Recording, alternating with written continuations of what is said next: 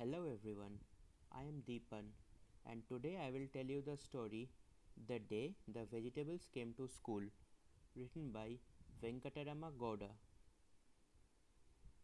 One morning not so long ago, Raju was on his way to school as usual. He loved school and was walking along happily, looking forward to the day. That was when he saw something very strange. Ahead of him were some unusual shapes heading towards school themselves, school bags slung over their shoulders. As he came closer to the shapes, Raju wondered if they were vegetables, the kind he had seen so often in the market. He rubbed his eyes in disbelief. The vegetables looked fresh and healthy. They were marching towards school like little soldiers, one behind the other. Raju walked faster and faster. He was full of curiosity about his new schoolmates and wanted a closer look at them. At long last, Raju caught up with the shapes marching ahead of him. He stared at their faces, mouth open in surprise. Just as he had guessed, the shapes were really vegetables: potatoes, sweet potatoes, yams, and all other root vegetables he had seen in the market. What? Is it really you?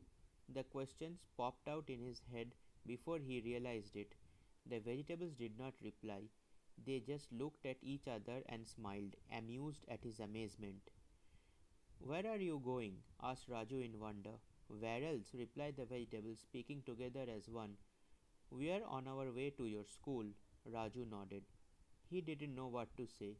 He continued on his way to school. A little while later, Raju looked back to see if the vegetables were still around. That was when he had his second surprise of the morning. A parade of green leafy vegetables had now joined the root vegetables. They were also marching towards his school, their school bags over their shoulders. Now that he was a part of the parade himself, Raju's joy knew no bounds. No one he knew had ever gone to school as part of a vegetable parade before. By and by the parade reached the school. All the school children came to the door to watch the strange procession. Their mouths fell open at the sight. Their eyes were round with astonishment. Raju's teacher came forward to welcome them. Good boy, she said, patting Raju on the back. Raju was delighted. Thank you, teacher, he said happily. The other children clapped and cheered. The teacher left, but someone continued to pat him and quite hard too. Raju opened his eyes. His mother was shaking him awake, saying, Wake up, Raju.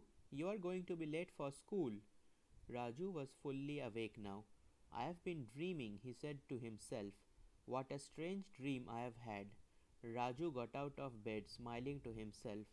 He would have to hurry if he wanted to go to school on time. Thank you.